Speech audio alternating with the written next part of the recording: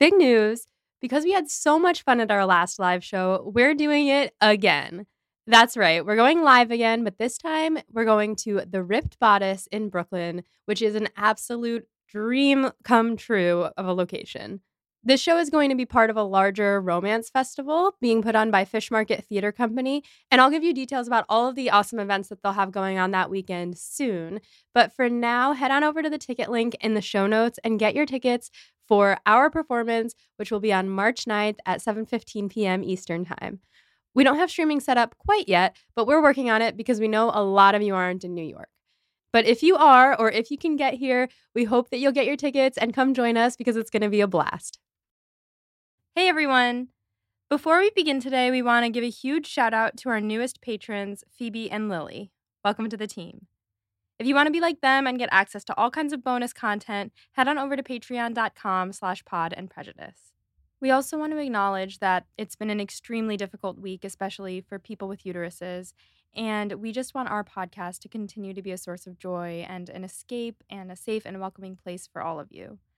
We believe that art and literature are sacred spaces for us to gather together and find community, and we hope that we're still giving you all some joy and a little solace. With that being said, enjoy our coverage of this final part of the 2008 Sense and Sensibility with our guests, Zoe and Kelsey of Tea and Strumpets.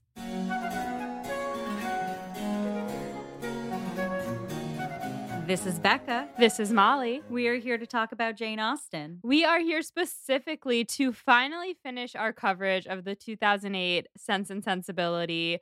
We are here joined today again by Zoe and Kelsey from Tea and Strumpets. Hello. Hello and welcome back. Hi. Thank you for having us. We're happy to have you guys back. If you guys want to know a little bit about Tea and Strumpets and all the work that Zoe and Kelsey do, you should definitely check out our previous podcasts where they discuss it at length.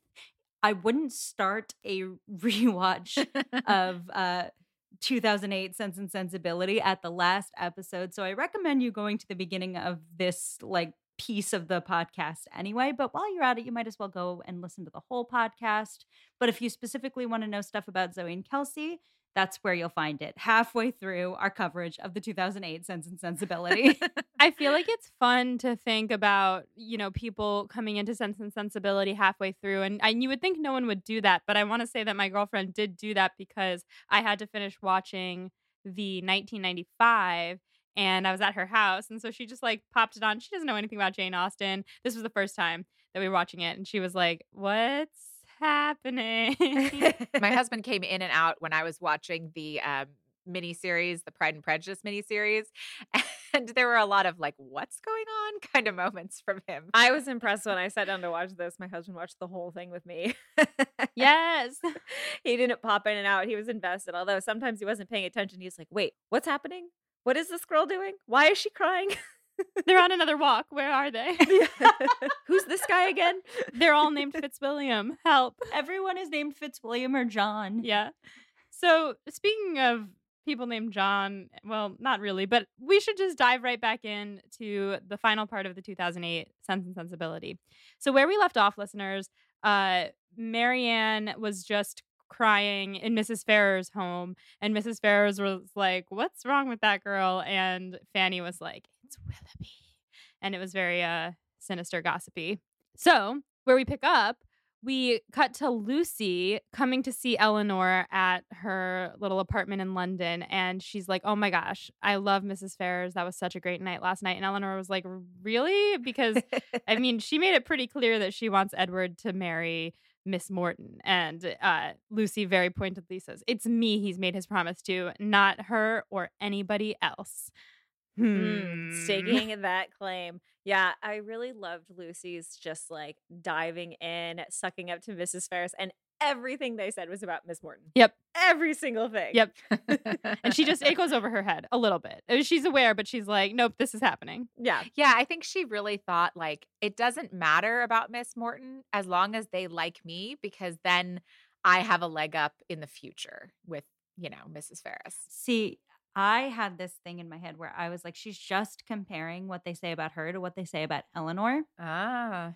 Have you ever had a person in your life who knows you like a boy or a girl, and is like, "Oh, did you see them throw themselves at me?" Ugh. No, thankfully, no. Oh, well, my high school experience was marked by some not nice girls, and that is how they operate. They're like, "Oh, he was just all over me last night. It was kind of embarrassing," as if they don't know how you feel. And I felt like Lucy was doing that, like, "Oh Yep. man, like she just liked me so much. She just liked me so much." I just remembered I had a friend in 5th grade who would do this so much, and not just with boys. Like, she would come over to my house. I feel like I've talked about this on the podcast before because she's just so these villains. She would come over to my house and she would be like, "How was your weekend?" And I would be like, "It was good." And then she would be like, "Aren't you going to ask me how my weekend was?" And I was like, "Okay, how was your weekend?" And she would be like, "Oh, well, I hung out with this person and this person," like people that I was friends with, and she like wanted to make sure I knew that they were hanging out without me. And I was like, "Oh, okay, so you're Lucy Steele."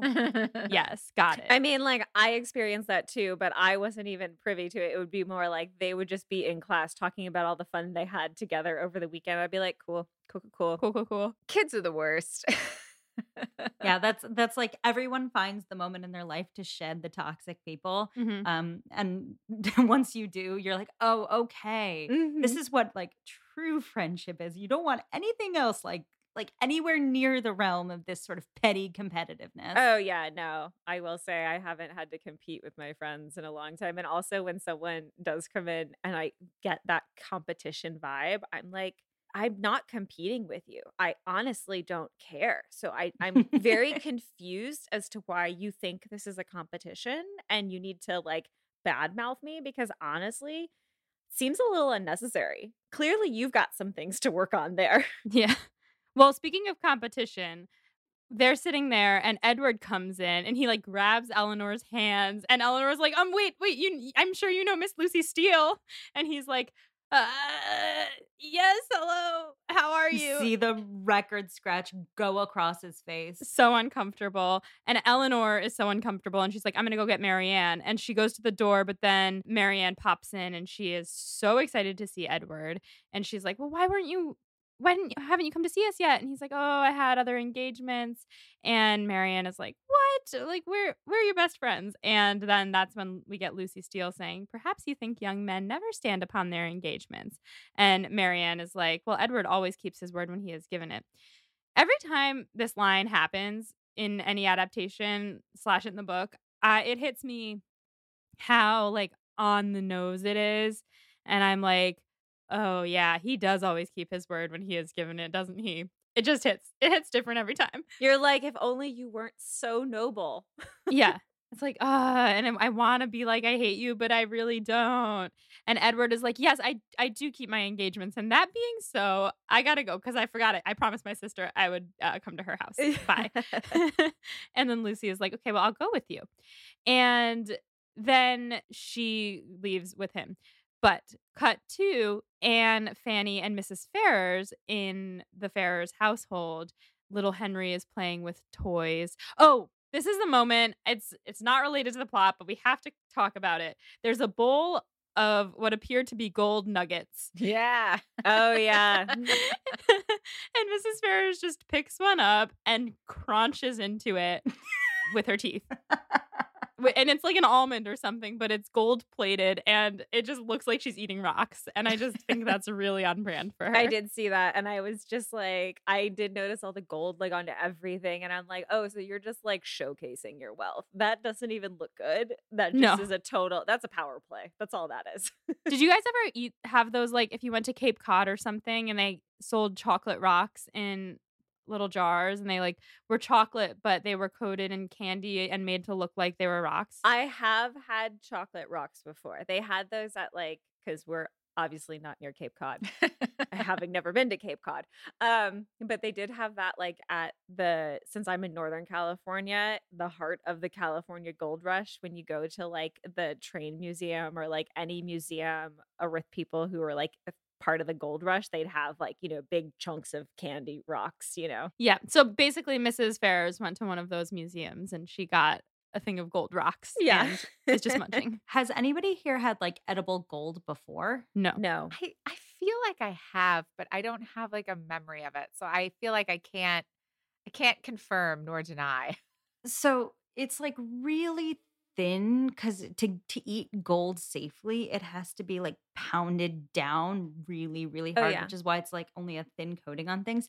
It has little to no taste, and the taste that is there doesn't really add anything to the dish. So if you're eating gold, you have there is nothing to it except for the fact that you want to poop gold later. Well, no, but that's the crazy thing. So, like, you also get into the fact, like, now I'm older and it's like, when people are like, oh, yeah, and there's gold leaf on this. And I'm like, our bodies don't like to expel metal, right? Like, the metal just likes to hang out in your body and stay there forever. So, why are you eating that? That sounds like a bad idea. I was gonna say though, I've definitely had Goldschlager, and I think that Oh, there you has some go. gold in it. I've had that does have gold in it. That's the whole point. I've had that too. Wait, what is that? It's essentially cinnamon schnapps with gold flecks in it. Yeah. Oh my God. Yum. Shameful moment on my end. The reason I know what it is because of the movie Superbad. Well, I was gonna say you also find it in Superbad. It's part of the main plot. Nice. I was actually at the store and I was like looking for a cordial and I was like searching, and I like came across the Goldschlag and I was like, ha. Now I need to try that. That should be on our next. We have to do a cocktail video for our patrons. So Ooh. patrons, Becca and I will try Goldschlager Goldschlager. Goldschlager on the Patreon. There you go.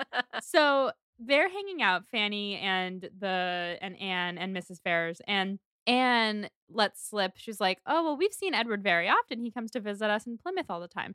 And Fanny's like, well, why would he come visit you in Plymouth?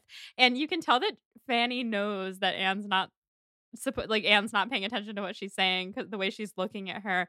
And Anne is like, well, he comes to see Lucy, of course. And then she pulls a Hagrid and she's like, I shouldn't have done that.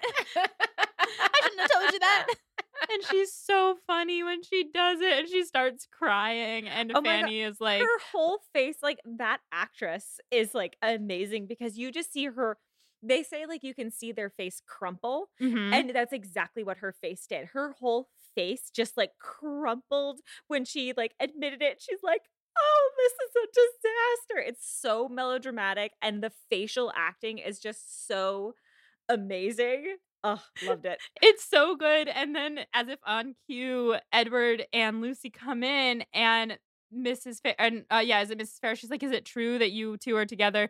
And Lucy looks at Anne and she's like, what did you do? And then Anne is just sobbing and she's like, I'm sorry, it just popped out. Which is my favorite line in the whole thing. Yeah. Quick side note here, just for a little fun fact from the book's perspective, one of the ways you know Lucy Steele is ultimately a villain is at the end of the book, she like flings Anne out into poverty and Mhm. she like doesn't give her anything Aw, poor Anne. as punishment for her slip of the tongue. Ugh, Yep. awful. So Mrs. Ferrers says that if Edward doesn't abandon this ridiculous plan, he will have nothing from her. And the camera work here is very much like it's zooming in on her face. And she's like, if you do not abandon this ridiculous plan, it's very in the 1995 Pride and Prejudice when the camera zooms in on Lady Catherine and she goes, all 5 out at once. It's the same exact camera work onto the older lady villain. So shout out Andrew Davies for that one.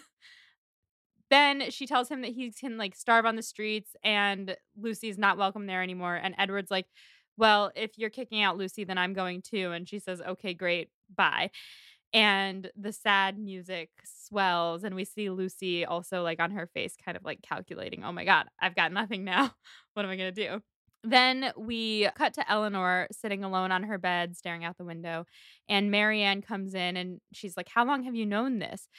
Now, I was kind of sad that we missed them finding out that Lucy and Edward are together because in the 1995 and also in the book, I believe, Mrs. Jennings finds out first and like runs around town telling everyone. Yeah. So here we just like this movie does it a lot where they like cut to the consequence of the thing and we don't see the thing itself. Like it happens again later with the Mr.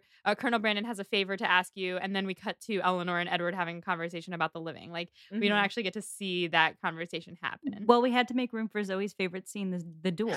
Yeah, exactly. The duel took precedence, okay? Yes, the duel, of course, totally. So Marianne is like, how can you possibly bear this? And Eleanor says she hopes he's very happy. Marianne says, then you must not have felt so much for him after all. And then Eleanor has like one single tear, like single tear emoji. And she says she's suffered all the punishments of an attachment without enjoying any of the advantages. End quote. I might not have shown it, Marianne, but let me assure you, I have been very unhappy. And I thought this moment was so sweet because it's not like in the 95 when Eleanor is like crying and yelling at Marianne a little bit and is like, it's just like she's actually admitting that she feels emotions differently and she's like really holding them in. And I really like it. This was actually my favorite scene because I became Eleanor in that moment. Like I'm such a bottler and it's just like I would bottle things up and like not let it show. And then of course to have my sister like poke and prod me and be like it must not mean anything because you're like why are you not like flinging yourself around? And she's like I just don't do that. But it's such a sister bonding moment because it really shows Eleanor actually have that breakdown and show that raw feeling to her sister who is of the romantic mind. And so of course she's like, "Oh my god, like I thought it was bad for me. Like my poor sister has just been suffering in silence this whole time." And I just thought it was such a good beautiful sister bonding moment. And I loved that scene. It was actually one of my favorites in the movie. I totally agree with what you have to say, Kelsey. And I think that this scene, as I've said before, I have a preference for the 95 version over this version. But I think this scene was one where, like, I wouldn't say the other kind of moment between Marianne and Eleanor in the 95 was better. I thought like this one, I wouldn't say this one was better either, but I thought they both like were like I love this scene in general, like where you have this really tender moment between these two sisters kind of understanding each other because I think, you know, Eleanor gets Marianne, right? She gets her because Marianne is more open, but Marianne doesn't get Eleanor as much. And so it really is this kind of window into them understanding each other. And I agree. I thought it was like such a powerful scene and a beautiful moment. Mhm. I agree that this one isn't like better than the 95 in any way in particular, but what I did appreciate about this scene more than this scene in the 95 is that at the end of the scene in the 95, Marianne starts crying in a very like, I'm Mm. upset that you just yelled at me kind of way. Mm. And Eleanor ends up having to comfort her. And in this one, Marianne is just like really affected by what Eleanor says and she comforts Eleanor. And I think that that's what Eleanor needed in this moment. I don't remember exactly that scene. So now you've refreshed my memory. So yeah, that I prefer this one a little bit in that respect. I also think that the actress who plays Marianne, I think this is her best moment Oh, yeah. in the whole series too. Yeah, I think when it comes to Sense and Sensibility, my personal opinion is that the men are great, but this is really like the sisters are the story in every sense and Yeah. sensibility. But Yeah. But I think that when it comes to adaptations, I have certain opinions about what absolutely must be done correctly. Like, for another example, like I really loved the book Big Little Lies, and I thought the TV show didn't do everything perfectly, but I thought they did correctly what needed to be done correctly. And I think with Sense and Sensibility, what needs to be done correctly is the relationship between Eleanor and Marianne. And it is just so nailed in this scene. Mhm. The actors do such a good job. And like you see the complexities of being sisters and loving each other, but being different. So, frankly, in this scene. And I think what's interesting about this is that this is actually almost word for word from the book. Mm. This is like the speech Eleanor gives in the book, where for me, the 95 speech Eleanor gives, the "For weeks, Marianne, I've had this pressing on me," is like burned into my brain. Mhm.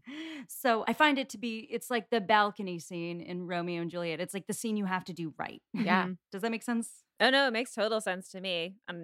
Having not read the book, I don't know, but I really felt that this was one of like the highlights of the whole thing for me was like literally that scene, that moment, and a lot of like almost in that moment, I was able to forgive Marianne all her annoying qualities for the rest of the series because like in that moment, it finally clicked in her brain and she was like, oh, I need to not be the child here. And in a way, it's kind of like, now that I'm thinking about, you're talking about like the balcony scene and it being so pivotal and important.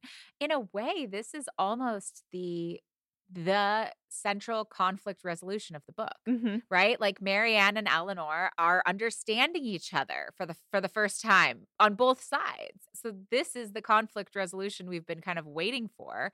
And so it almost feels like a climax in a way too of its own, because like you've got different love stories, but some of them haven't even really started. So I mean, Mhm. sort of really interesting to think about, but I'm so there with you. Yeah. Yeah.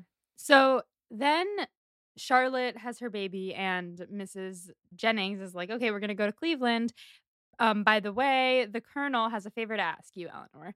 And then that's when we cut to Edward and Eleanor having this conversation. So we skip over the Colonel asking her to ask him, which is a whole thing. And then we have her offering the living to Edward. And Edward is like, what? Really? Why? And they're standing 8 feet apart, which I think is hilarious. They're not sitting, they're just like standing there looking at each other. It's like a basically empty room, and they're like thriving in a 2020 sort of look. Yeah. Oh, very much.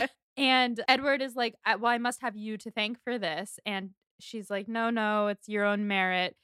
What I realize is that in this scene, in the 95 and in the book, maybe not in the 95, but in the book, this scene for me was like him starting to think, oh, wait, does she like the Colonel?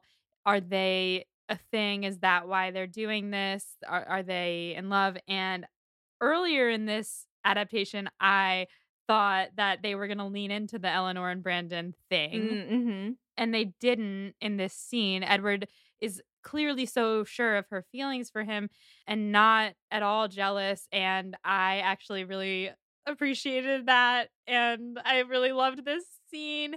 They like get to have their conversation. He's like, why don't you think badly of me? And she's like, you never deceived me. She says, one of my favorite lines is, I wouldn't think so highly of you if you had acted differently. Because he stuck to his word. He's a man of honor. She's a woman of honor. And I get it now. And I love this scene for them, that they get to actually like talk about their feelings, because they're the two people who I think talk about their feelings the least in this story. I did appreciate the feeling talking. As anyone who has ever listened to our podcast, my biggest rant and rave is like, if only they had had an open and honest conversation. I am not for misunderstandings. I think if they hadn't had this conversation and really like solidified like that she wasn't mad at him, you could have written a whole other book about the saga of Eleanor and Edward having a misunderstanding and like finally getting their heads out of their own asses.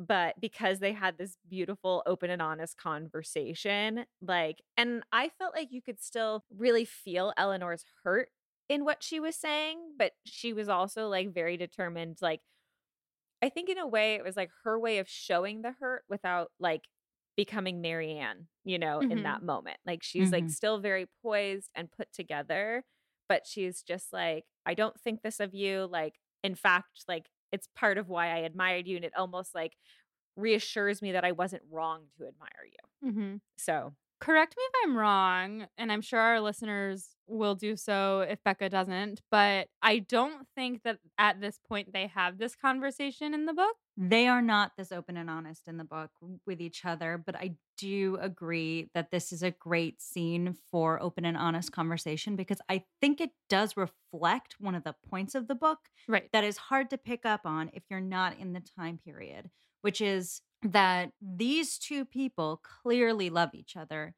and they don't actually question that the other person has feelings for them. It's just circumstances. Yeah, I mean, Edward questions Eleanor's feelings for him a little bit, but mostly they know that they would be perfectly happy together if they actually had the ability to be happy together. What's holding them back from each other is not Edward really two-timing her or Eleanor not being able to express her emotions. What's holding them back from each other is Lucy Steele and the obligation Edward has to not ruin her reputation in this time period, because you can't break off engagements like if you're a man in this time period. Yeah, it's not acceptable for a man to break off an engagement. If he does, it throws shade at the woman. A woman is the only one who can break an engagement without being like heavy repercussions.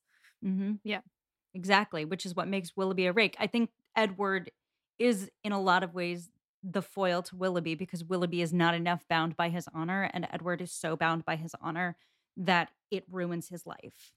So I think this scene does the work of creating that dynamic for us that is implicit in the books, but we in this time period don't have the right context for it. Yeah, and I think that like having this conversation now affects how we can view the movie later on and view Eleanor's responses to things like when he gets married or when she thinks he gets married. Mhm. She's like so calm about it because they've had this conversation and like I wasn't watching and being like, Eleanor, yeah, like I was with the book, which is what, I think is the response that a lot of people have. Really quick, Zoe and Kelsey, I do have to say this is a huge win for me because a lot of the book was me trying to convince Molly that Edward wasn't a trash person.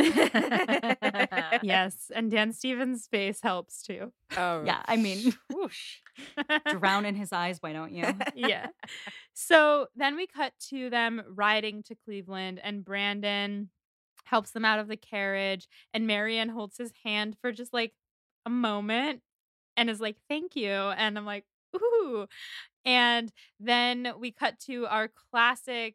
This scene is in every movie, apparently. The two sisters under the covers, or in some cases, two lovers under the covers, but they're just under the covers looking at each other by candlelight. It's very 2005 Pride and Prejudice. It's very Eternal Sunshine of the Spotless Mind. And they are talking about men. And Marianne says, what strange creatures men are. Perhaps they see us not as people, but as playthings. I fully think that you're getting it finally, Marianne. I think that there are some men who really do think that. And you were wrong to dismiss the man who doesn't think that. Yeah. Mhm. Because she's thinking in this scene about Eliza. And I'm glad that we get to talk so much about Eliza in this movie. The movie never forgets her, which is great. Mhm. Yes. Then we get Marianne walking through her hedge maze and it starts to rain and she runs through the rain and she goes to the cover of the Grecian temple and it almost looks like the exact same temple from the 2005 Pride and Prejudice, and the rain is coming down and she's running through the woods and she starts to look like she's a little bit lost, which I think maybe is supposed to explain why she's been gone for so long in the rain. Yeah, there was a lot of like, it's like her thoughts, and then it kind of like escalated. And I was like, oh, she's just gonna wait out the rain. And then she's like, nope, I'm just gonna go through the rain some more. And I'm like, Marianne, why are you just so obsessed with like standing in the rain? She's like standing like chest bared up to the sky, like looking at the rain coming down on her face. I was like, this is a little bit much. And it cuts to the house and Brandon like runs in to the room where everyone's hanging out and he's like, where's Marianne? And Mr. Palmer's like, oh, she's gone out walking. Who knows where she is now? And so Brandon like runs out to his horse and he's looking for her, and it's like flashing back and forth between him looking and her standing in the rain, and it looks like lightning's about to strike her. And we flash back to Willoughby and Allenham and when he was like walking up the stairs and their hands almost touching on the banister, lightning flash. It's just quite a lot all at once. Very dramatic. Mhm. Then we see a long shot of her standing like on a field and there's a tree there, and then we cut to Brandon riding and he's screaming her name, and then we cut back to the tree but there's no Marianne and it's like, where'd she go? And then Brandon sees her lying crumpled on the ground in the rain, and he scoops her up and he brings her back and he's like, we have to make a fire in her room. And then he's like, she must be stripped and chafed all over, and he starts taking off her clothes. And then like Eleanor's like, and he's like, right, you do that. You do that. I'm gonna go out here. Did he? I thought he maybe I'm mixing it up with something else I watched or read recently, but I really thought he was like, oh yeah, I shouldn't be doing this. But did Eleanor? I think he did, but he did that because like Eleanor and somebody else was like in the room like trying to help, and then he would like start to take over, and then he like looked up and he was like, maybe I shouldn't be the one doing this. In my brain, it was sort of like that's what he did to Eliza 1.0 Mm. when she was when he found her in the poorhouse. and he was like, inhibition's gone, she's dying, I gotta save her. Mhm. And in that situation, he really is the only person there, but he remembers here, like, oh, there are other people. Yes. Right. No, but I liked it in a moment too, because it was almost like he was so intent on getting Marianne well and like helping her and like Mhm. being the hero that it took him a moment to be like, oh, there are other people here. Like it just like for me, I thought it was fine because I just thought it was just like the intensity of the moment. And he's like so in such concern. And then Yes. it was more like they didn't have to push him away. It was just more like, oh, I can leave this to you. I'll go do this other thing, to Yeah, she also, like, seemed to, like, wake up a little bit and look at him, and he was like, "Oh, if she's not unconscious, this is super improper." yeah. And then he, like, excused himself, but he was such a hero in this moment and also so hot. Hello, it's Molly from the future hopping in to tell you about a new season of one of my absolute favorite podcasts. Hot and Bothered, hosted by returning Pod and Prejudice guest Vanessa Zoltan, is a podcast that treats romance as sacred. You've probably all already heard of this podcast because in their 4th season, they covered Pride and Prejudice. And now, Hot and Bothered is back with a season that is all about romantic films. The first 10 episodes of this new season follow Vanessa as she learns how to critically watch movies by looking closely at the classic 2003 rom-com How to Lose a Guy in 10 Days. After 10 episodes, Vanessa will be joined by her co-host Hannah McGregor, a media studies scholar, author, and podcaster, and together they'll look at romantic films from Casablanca to Love and Basketball to When Harry Met Sally. The show is already so fun after just listening to one episode, and I cannot wait to listen to the rest of the season. So subscribe to Hot and Bothered wherever you get your podcasts to jump into this new season that's all about romantic films, or to enjoy their previous seasons about Pride and Prejudice, Jane Eyre, and a personal favorite, Twilight. Again, that's Hot and Bothered, and it can be found wherever you get your podcasts. Also, this August, Vanessa is leading a pilgrimage to Bath for a 5-day trip dedicated to Northanger Abbey. Now, I don't know anything about Northanger Abbey, but even I want to go on this trip. Together, you and 20 other Austinites are delving into the story of Catherine Morland while immersed in a gorgeous city that features heavily in Austen's life and writing, as you know. So if you enjoy contemplative hikes, immersion in a new city, time away from your regular life, and the chance to talk about Austen with fans from all over the world, which I know all of you do, then this trip is for you. So check out Common Ground Pilgrimages at readingandwalkingwith.com. To claim your spot on the Northanger Abbey trip, head to readingandwalkingwith.com/Northanger-Abbey-2024. And now, back to this episode. Also, once again, plagiarizing pretty much exactly from the 95 because Colonel Brendan does not carry her through the rain in the book. So What happens in the book again? Because that's all I can see now. she goes walking in the rain. She comes back. She's got a little cold. Oh. And everyone's like, oh, she's fine. And Brendan's like, is she fine? And then she turns out to not be fine. We just really need the high drama. Well, of course, because, or as a modern day person, we can't understand why someone would get vastly ill from a simple walk in the rain, because that's not drama enough. They need to be soaking wet and like passed out on the ground. And then we can understand why they got so deathly ill. Yeah. Shouts to Jane Austen for her Bronte moment here. Mhm. Totally. So later, Eleanor comes down and she tells Brandon that she's a little recovered and that she asked to see him. So he comes in and he takes her hands and then she takes her hand away and puts it on top of his hand. And then he does this little smile and is very sweet. And she falls asleep holding his hands. And then they're downstairs again. Mrs. Jennings is like, it's just a chill. Cheer up. It's okay. It's just a little cold. Which it's totally not, because that night Marianne gets a fever and we get this shot of her eye and him, the doctor, like looking in her eye and her pupil dilating while he's looking at her. And it's very spooky and a very cool shot. And the doctor is like, her lungs are congested. It has a putrid tendency, which means it's like rapidly getting worse. And Eleanor then like goes to Brandon and she's like, send a man to fetch our mother. And he's like, I'll go myself right now, which is our peak Brandon moment, in my opinion. Then we get Eleanor sitting over Marianne and crying. And honestly, like, yes, the scene no, I'm not gonna. Never mind. Not gonna compare. Yeah, no. Not We cannot compare these. I will not. Scenes, I will they're not both compare these wonderful. two. I know Becca would come for me if I even tried. But in this one, it hits me very hard because she is so young and because she's all by herself in the room with Marianne.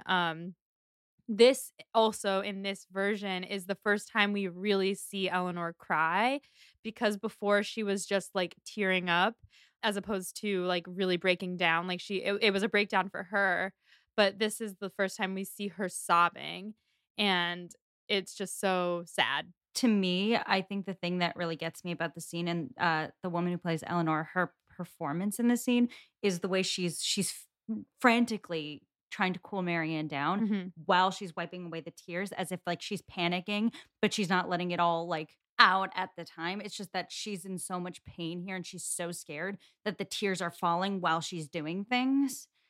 And it's really sad. It is really sad. Like, I honestly was like very concerned for her and like poor Eleanor. Like, I really felt that emotion there. And I just was like, and again, I saw it's just like she's crying because she's panicking and she's just trying so hard and nothing is working. And she's like, I don't know what else I can do. Yeah. So in the middle of the night, Eleanor wakes up and sees that Marianne is just very still. And you see this like panic on her face. Like, oh my God, is she dead?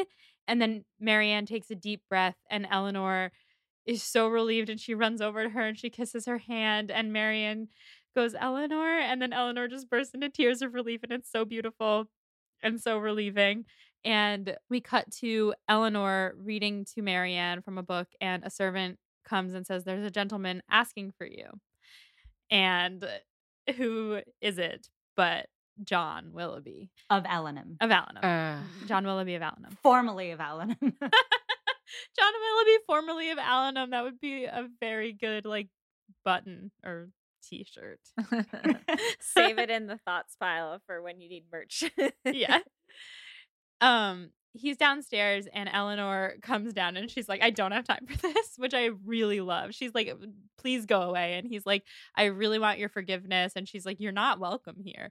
And he's like, okay, well, let me just talk to you anyway. And this whole thing is very like confrontational and not at all like I can't sympathize with him at all. I was so Eleanor in this moment. Like me, Zoe, sitting watching this was like, I also don't have time for this. Like I literally like my note from this is the pacing is so slow. Why is Willoughby here? I don't care anymore. Like I was just like, I really don't care. I don't need to see him grovel. I don't need him at all anymore in this story.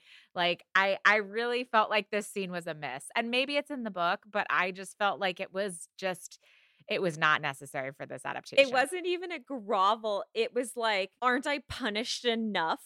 He's like, I'm forced to be married to this woman who like I really don't like for her money. And I'm just like, who cares? Go away. Yeah. Yeah, it was gross. I think that like they honestly, the fact that you had that response, Zoe, I love because I think that they hit the nail on the head with it, which is like everything that you said. We're done with him in this story, but he's trying so hard to like weasel his way back in. And I think that like the response is, ugh, I don't care anymore. And I liked how they did it because everything that came out of his mouth was slimy when he said a circumstance occurred when he was talking about Eliza and Eleanor goes, a circumstance in the exact tone that you would say, like, are you fucking kidding me?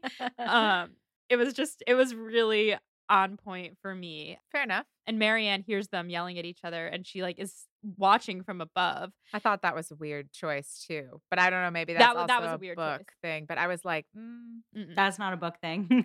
No, that was weird. Although I was proud of Marianne for not running down the stairs and being like, Willoughby. I was like, I think maybe they put her there to make it sense of like, you know, because we've seen her like more interested in Colonel Brandon. So I think having her like overseeing this is really more her like, I need to be done with him. Like, I feel okay concentrating on this man who actually like tried to save my life and like went to fetch my mother. And this guy's over here like, woe is me. Feel sorry for me. I don't know. She didn't need to be in that scene.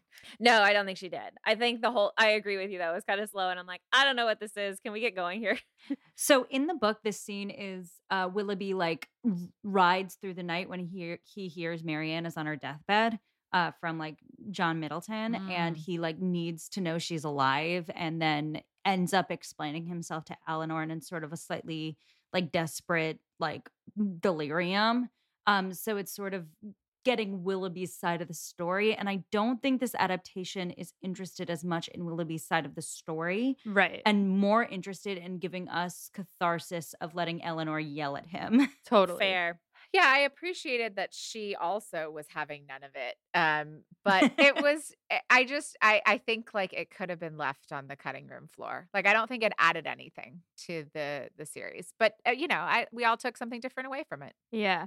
I think what I did find, I agree with everybody that Marianne watching is a little bit weird. I think that that's something for the modern reader.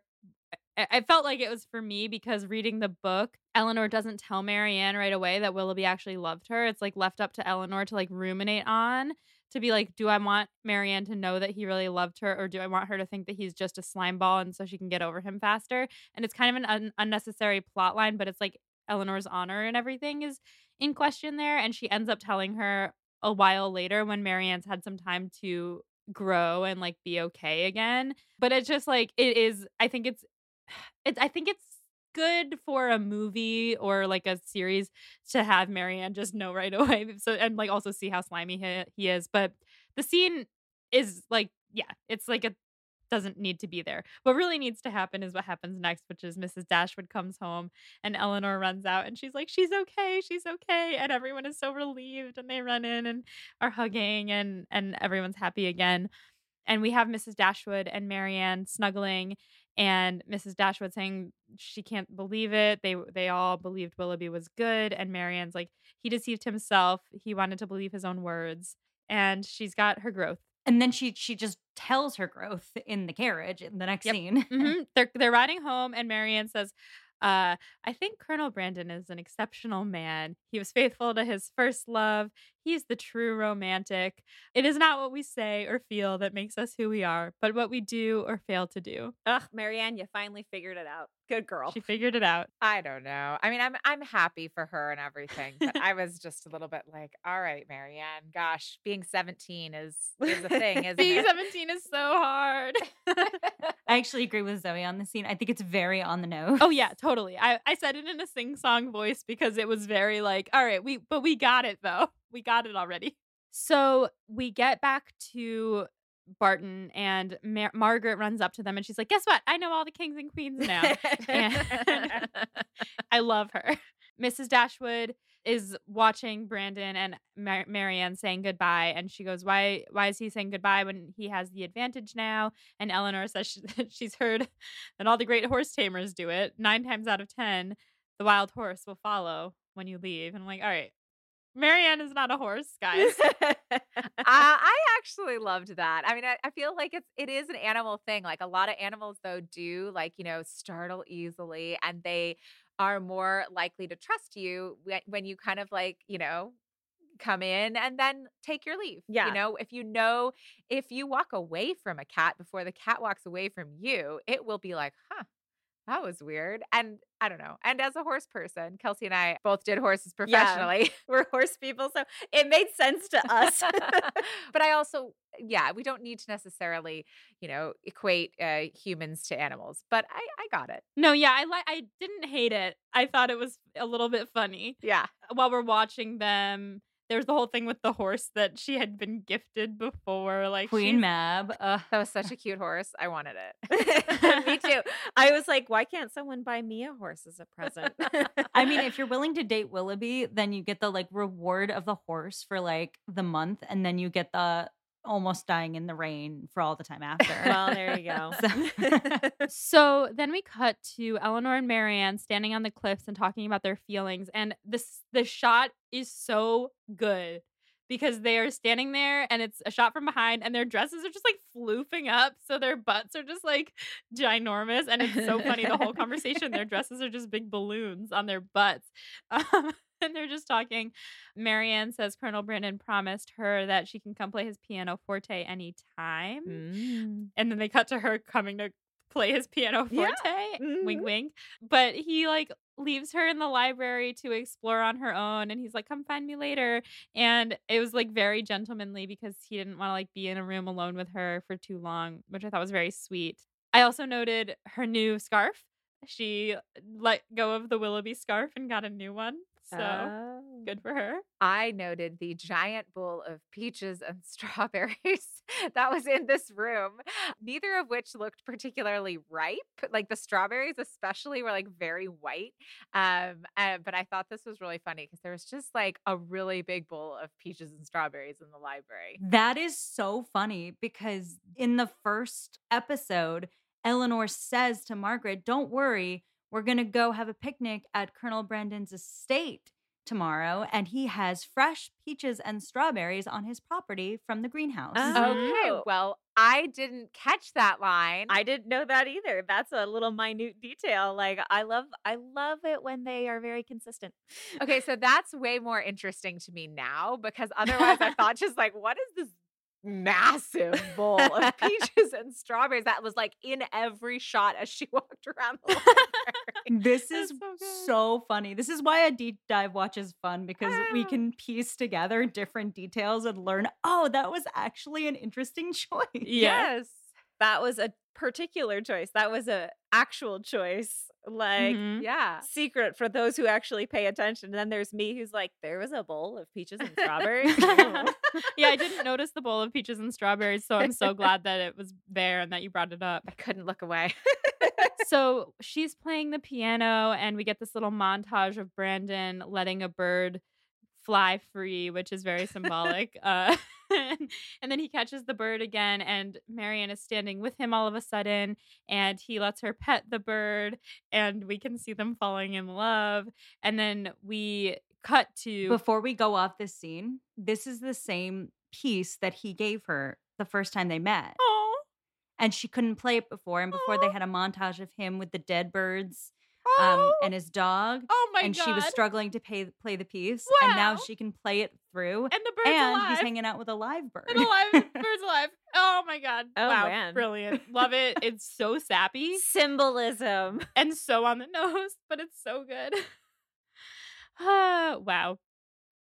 Then we cut to Eleanor and Marianne walking back toward the house, and they run into their servant Thomas, and he's like, "Oh, by the way, Mrs. Ferrars sends her regards, Miss Lucy Steele as was." And Eleanor is like, and then Marianne is like, "Oh my god, are you okay?" And Eleanor's like, "Nope, it's just as we expected. This isn't a surprise, and in a little while, it'll be as if nothing has ever happened."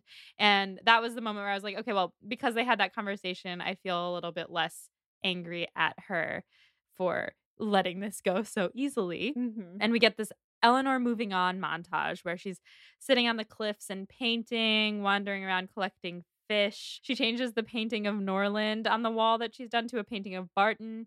She prepares some foods. Then Mrs. Dashwood is like, "Are you okay?" And Eleanor's like, "I'm perfectly contented." And then we cut to her looking out over the water on a bench, staring at the sea. And then this scene, I don't know what to do with this, but here it comes.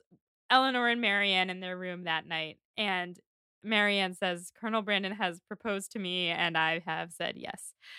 Now, what? I don't know why they did this. I know that seemed really abrupt to me. Like it was like, okay, like her feelings towards him are growing. Like, okay, great. And then she's like, nope, getting married. Yeah.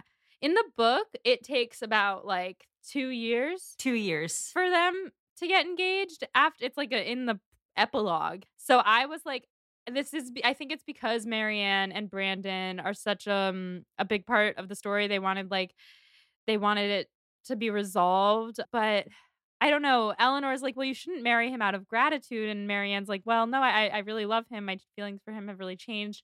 And I do think that we got to see that. And it's a very sweet moment where they like hug, and Eleanor's happy for Marianne, and Marianne is like, "You need to be this happy too." And Eleanor's like, "Well, I'll find a colonel one day." But I just don't know why they did it. Yeah, I like it better when Marianne has time to work on herself, but I actually think it's because they want to arc the whole story around Eleanor and Edward, and they want the story to end with Sure. Eleanor finally being happy when everything else is resolved. Fair enough. Yeah. It did seem really abrupt, though, I will say. Like, it just, like, it felt a little bit like not a particularly satisfying resolution to that. just because of how quickly it all happened. Yeah, I wasn't as big of a fan of that kind of the way that they wrapped that one up. Yeah. To play the devil's advocate of my own point, it's different from the resolution of the book in that in the book, what really got me in the end, that was what Becca described to me, is that Marianne and Eleanor switched places, and Eleanor ended up with the whirlwind romance that's forbidden love and all this, and Marianne ended up with like the slow and steady whatever. This I think keeps Marianne at a like high level romantic, like she's like I'm in love now, like she feels her feelings really fast, and like she doesn't change how she operates to be with Brandon. And I think maybe that is what they're going for, is that like she can stay who she is and he accepts her for that. I get, which is fine. It's just not how the book ends, and not how I think Marianne's arc should end, but like Yeah. I get it, I guess. So, yeah. So, okay, how this one ends, though, is that then Edward arrives and Margaret runs inside. And oh, I had to just say here, before we get to the actual end of this book, so many of our listeners wrote in when we talked about the doors in the cottage being really low.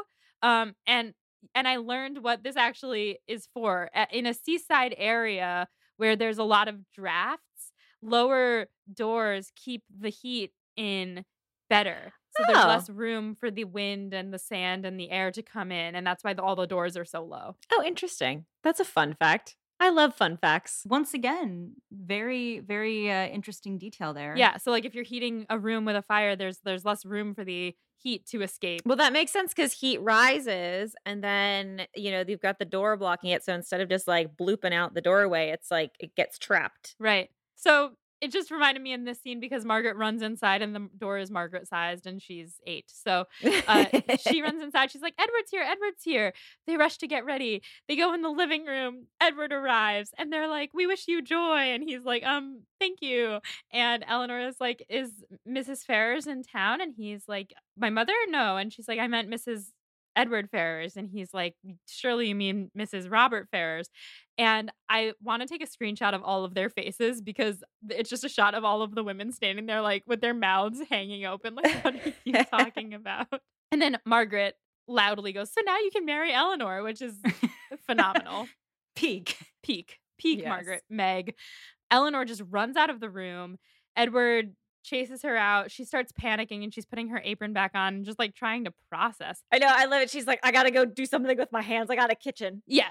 Because she has spent so much time trying to be okay with not ending up with him. So she's trying to get back on the level. She's in full shock mode. She's in full, like, I don't know what to do with this situation mode. But yeah, I love it because she's full on, like, she just like abruptly leaves the room, abruptly walks away. And then she's like, I can't deal with this. I got a kitchen.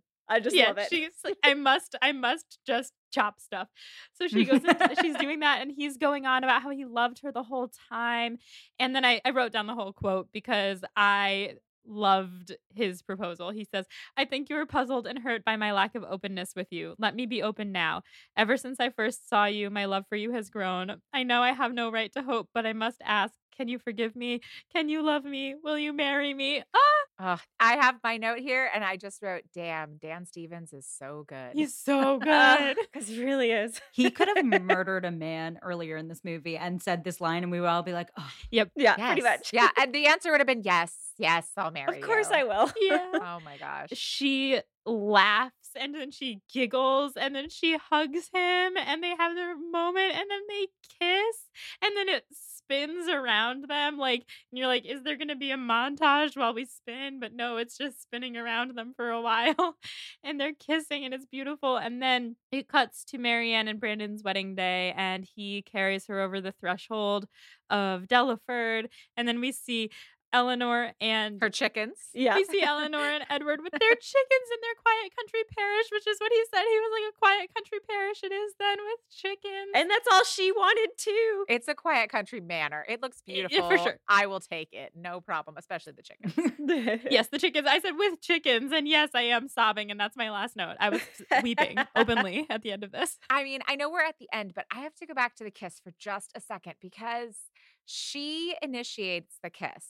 And she kisses like she has kissed many times before. And I just She had sure does. I had a little moment where I was like, don't think Eleanor's been kissed before. Like, and so I felt like that was a little bit much. Like maybe if he had initiated and she had responded, it would have felt more genuine to me in that moment. But I mean, it was a great kiss. I think maybe we've just read too many like first kiss scenes about like our main characters, that first kiss, and especially when the woman has never been kissed before, and it's like she started out untutored, but quickly she caught on, and she was swept away when his like tongue licked to the seam of her lips and she opened to him.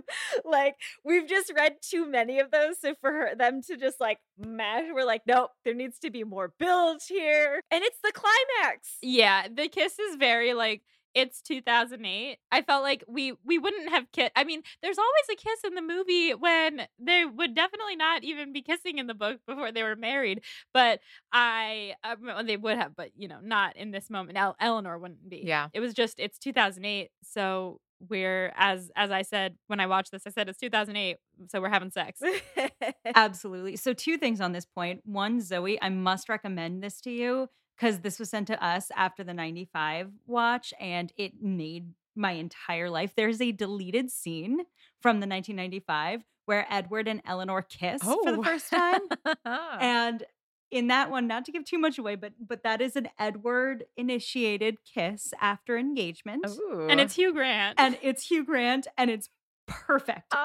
It's perfect. It's a perfect scene. It's so good. They're both so in character, and there is that sort of like she's shocked. She doesn't know what's happening, but then she sort of like gets into it moment. It's so good. It's really good. I'll have to check that out. Yes. And number 2, I love that you guys went straight to like the beauty of that first romantic kiss when a woman has not been kissed before. When you noted that it was her first kiss, honest to God, the first thing that came to my mind was that viral video from years ago where it was a wedding where neither party had kissed before the wedding day. Oh my God. I do not remember this video. Oh my God. It's like no shame to anyone's practices. Like if you don't want to kiss before you're married or you don't want to kiss ever, that's fine. But this video is like these 2 people who've never kissed anybody before and their first kiss is at the altar, and viscerally it's like you see how bad the kiss is. Like it's horrible. And I pictured Dan Stevens and this very beautiful actress going in for that kiss, and I am losing my mind. No, I'm not saying that's what I want. I'm just saying it seemed very practiced, and it was a beautiful kiss. Yes. They're beautiful people kissing. I won't totally complain, but you are totally right that it would be different. But that is the end of the episode. We have Becca's study questions at the end of every movie watch. First question is best line delivery. So we talked about this in one of the other episodes, but it was when she said 7 years at a great school in town, and that's all we have to show for it. Poor Charlotte. I believe that was Mrs. Jennings. I think that was my favorite one. That was absolutely one of my favorites as well.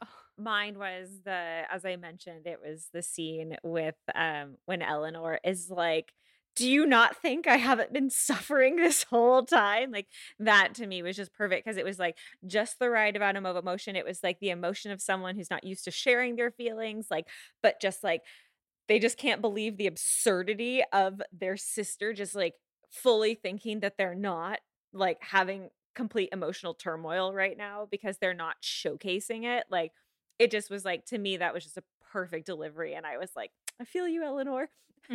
I'm torn between Edward's proposal because it's so good and Anne saying, I'm sorry, it just popped out.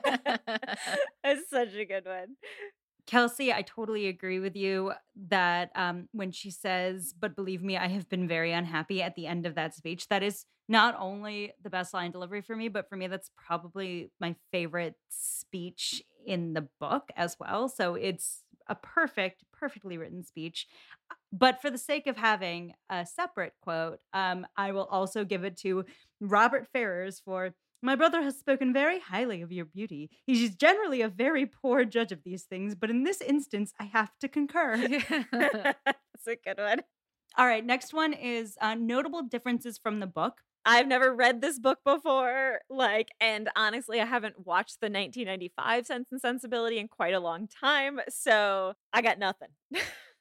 I think I raised my questions throughout the recording of like, was this in the book? So like I think like I was intuiting maybe what was and what wasn't in the book, because it felt like this adaptation was maybe going for something a little bit closer to the book, and also with its own interpretation on that. But yeah, I'll cede the floor to you guys. Yes, I mean, for one, it's clearly like the kissing is not in the books.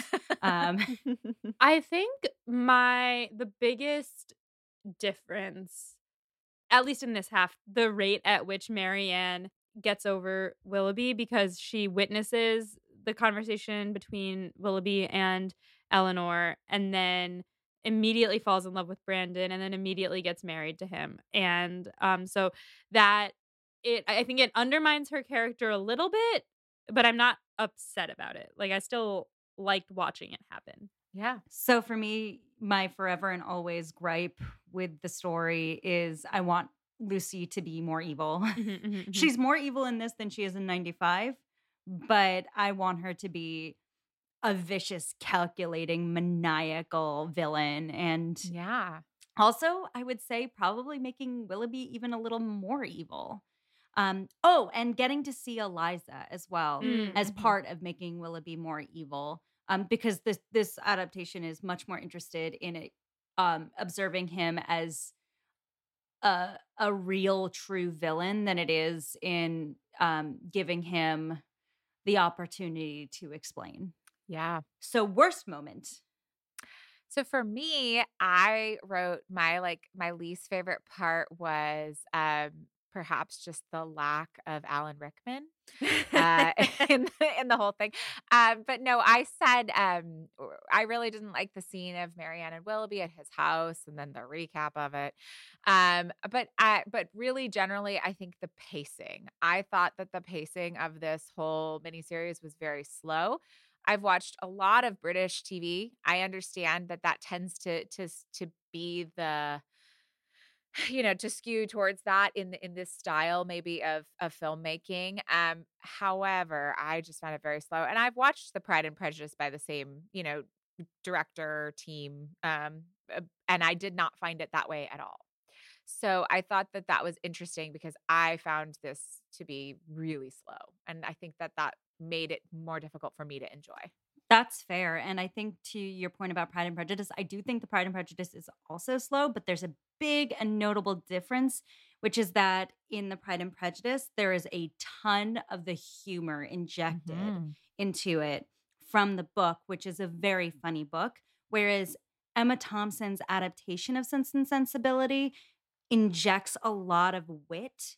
And this one is much more focused on the more serious aspects of the plot than it is on the little witticisms. And the witticisms, when they're there, shine. Yeah. But it's not as popped in comedy as some of the other Jane Austen material out there, if that makes sense. Definitely. Yeah. So I think and granted, I think I just hated, and because it just was so cringy, was when Marianne's yelling after Willoughby and making a scene in the ball. And I'm just I understand. I'm just Marianne, no. Marianne, keep it together. Oh my God.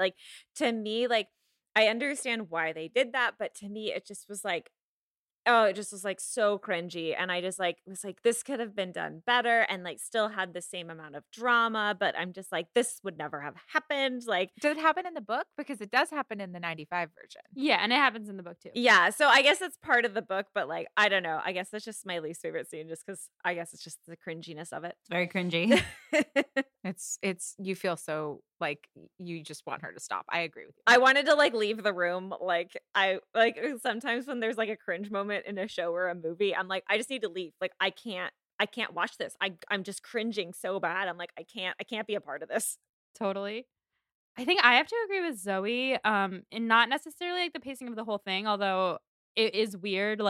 In certain moments, it's very back and forth, fast paced with like we're having flashbacks. We're going from this moment to this moment back to this moment, like with the duel. They're like flashing back in between the duel and everything.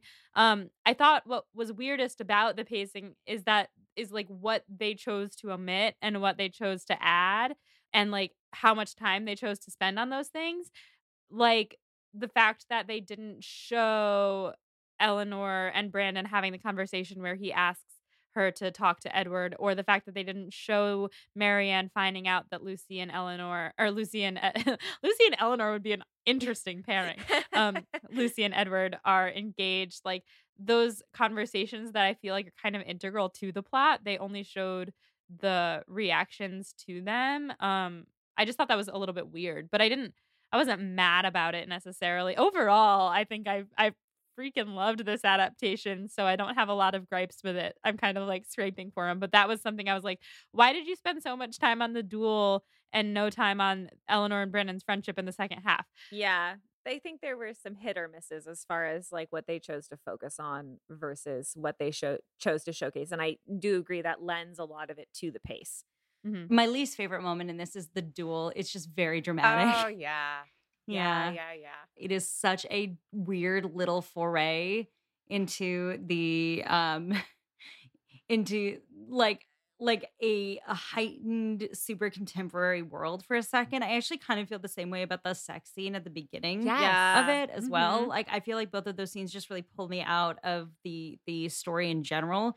But I think generally I'm with Molly in terms of generally enjoying a lot about this. So it doesn't bug me to my wit's end that this exists. Do you know how long it took me to realize what the sex scene at the beginning was about?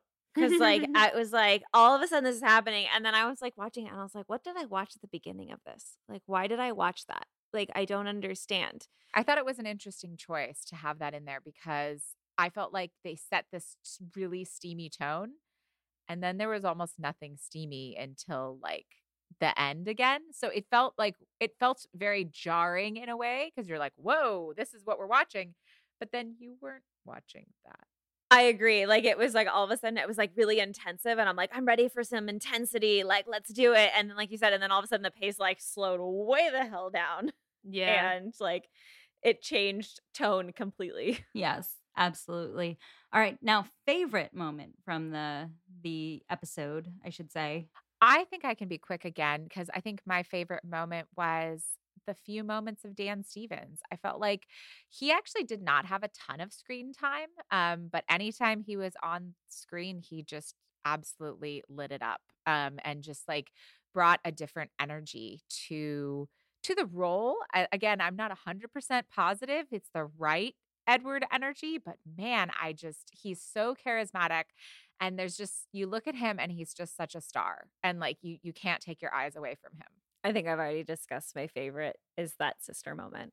Like I'm Yeah, just yeah. gonna like when I think of this adaptation, that's all I want to think about. It's just that sister moment. The Edward and Eleanor moments in this half were really beautiful for me. The one where they're talking about their feelings at long last. And she says, I wouldn't have thought so highly of you if you had acted differently. That was so good. And then also his proposal, I wept. I am gonna just have to agree with Kelsey. I love the Eleanor and Marianne scene. It's so pivotal for me. So we're gonna do this. This is something we should just generally do, I think, when we cover adaptations. Let's give a 3-sentence summary of how we felt about this movie, or just overall thoughts on the movie. Does that make sense as a way to do it? Sure, I'll do my best. It does not have to be 3 sentences. Or you can rant. We are totally a safe space for ranting. We appreciate it when our guests don't like the content that we're watching or listening to. I love when our guests don't like the content. because it creates so many better conversations when people disagree with us. Yeah. I mean, like I thought it was fine. Like I definitely think that of like Jane Austen adaptations, like I really liked the 1995 Sense and Sensibility, so I really did enjoy that. I will say like I'm always a big fan of a mini series, but I think like agree in the sense of like the pacing was just kind of off for me. Like at the same time too though, Dan Stevens, like I did think there was like really good moments, and that's really what like helped me like keep going through it. So like I feel good having watched it. I didn't regret watching it. Am I going to watch it again? Probably not, unless I really need to take that much time out of my life. So I really did not enjoy this adaptation at all. I found very little of it to grab my attention because of the pacing. I thought the pacing was dismal. I really also thought that the casting was and the writing choices was simply fine. And I think what you touched on a little bit about the witticisms was lost for me. Just because it felt very one note with a few bright spots in there. I think that, I think there was talent in the cast, but unfortunately, like I'm sorry, this is not three sentences. But unfortunately, like when I look at it compared to the dynamics that you got from the 95 cast, it paled in comparison. And I know it was trying to do something else, but it did not resonate with me what they were trying to do. I felt relief that it was over. I was just like, oh thank God. Like I really could just like couldn't be bothered with it anymore. I found very little that connected with me in this one. It felt to me like it was a lot about Marianne. And I don't think Marianne's the most interesting character at all. And I also didn't think this actress as Marianne brought all of the things that I think she could have to Marianne. Like I think I preferred Kate Winslet's Marianne. I thought she's more kind of fluttery and like, all over the place. And this one, I don't know, she was good. But Very dramatic. I don't know. It didn't connect with me again. So I felt like my note here was, and I'm about Marianne, especially this Marianne. So I just like, I just, it didn't work for me. That's fair. And I'll say this much. We didn't talk about it so much during the read through of the book.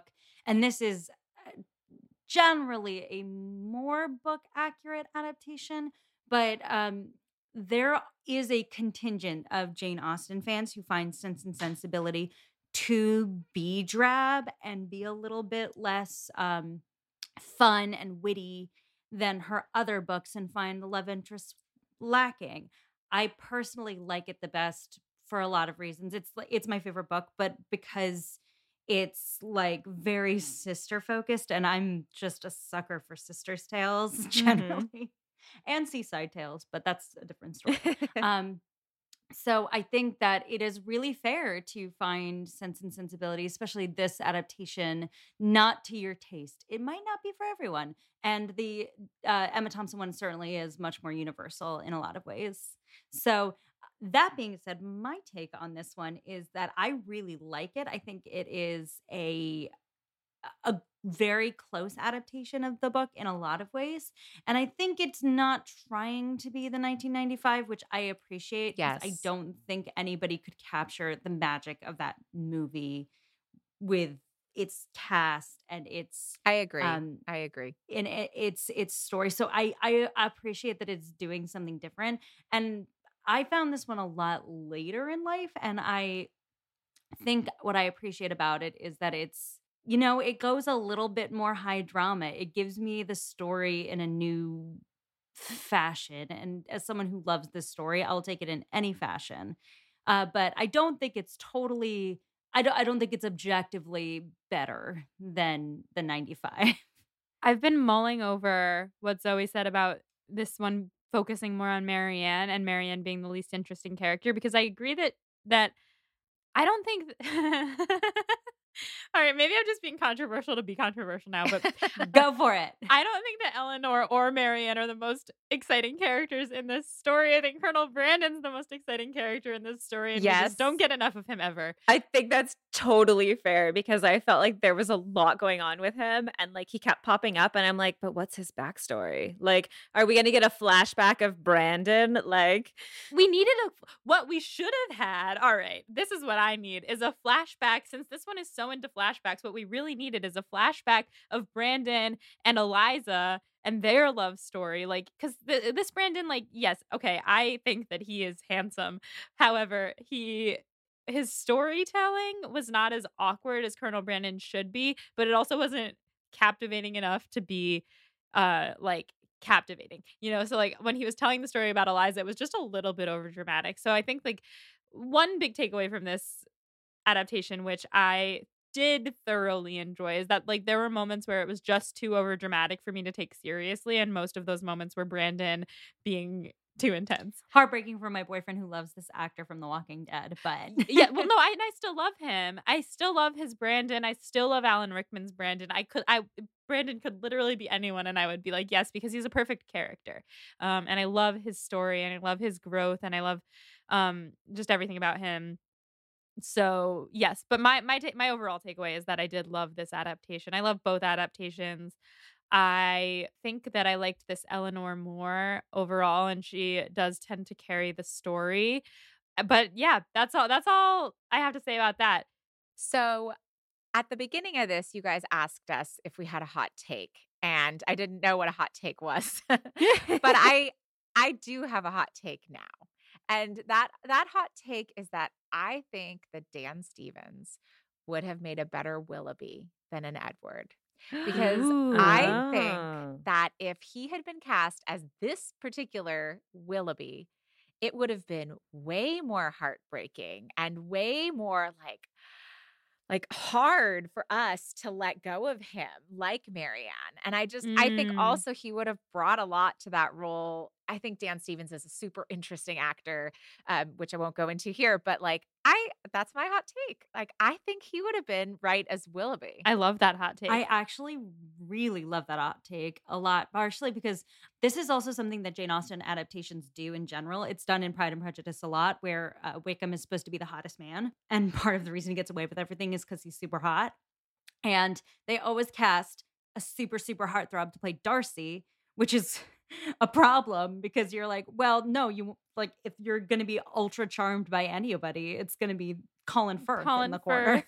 But I think that this adaptation suffers from something similar. Obviously, Dominic Cooper, superstar, Mamma Mia. Yeah. And Howard Stark in Captain America, the First Avenger. But he doesn't play Willoughby as hot as he is generally, and Edward is not supposed to be a dreamboat. He's supposed to be kind of modest and sweet. Mm-hmm. And so you have this pair of like big blue eyes staring at you and saying, I'd like a quiet country parish. And it's like, oh yeah, I'm Jewish, but I'll go to a quiet country parish. Yeah. Oh, me too. All right. So last question here would be, who wins the episode? Actually, this is a perfect segue because you just said it, which I wrote down Dan Stevens' eyes. Perfect. Yeah, I think I have to agree. You said that, and I'm like, actually, that's so perfect because, like, I 100%. Although I will say, like, I mean, I gotta love Anne. Yeah, like, she was great. Anne's great. She's so great. It just popped out. Absolutely. I am going to give it to the woman playing Eleanor because I think her breakdown is very effective in this story. So, yeah. Oh my God. This concludes our coverage of Sense and Sensibility in particular. Zoe and Kelsey, thank you so much for joining us on this extremely long journey. We really appreciate it. Thank you for having us. For our listeners who are wondering what's going to happen next, we are not going to go straight into Emma. You're going to get some cool other content coming down the pipeline. We will keep you updated on that. But then we will be going straight into our read of Emma. But Tea and Strumpets, do you want to tell the people where they can find you one more time? I would love to. Yep, we're a podcast. So if you're listening to this podcast, you know where to get podcasts, and we're everywhere you can get podcasts.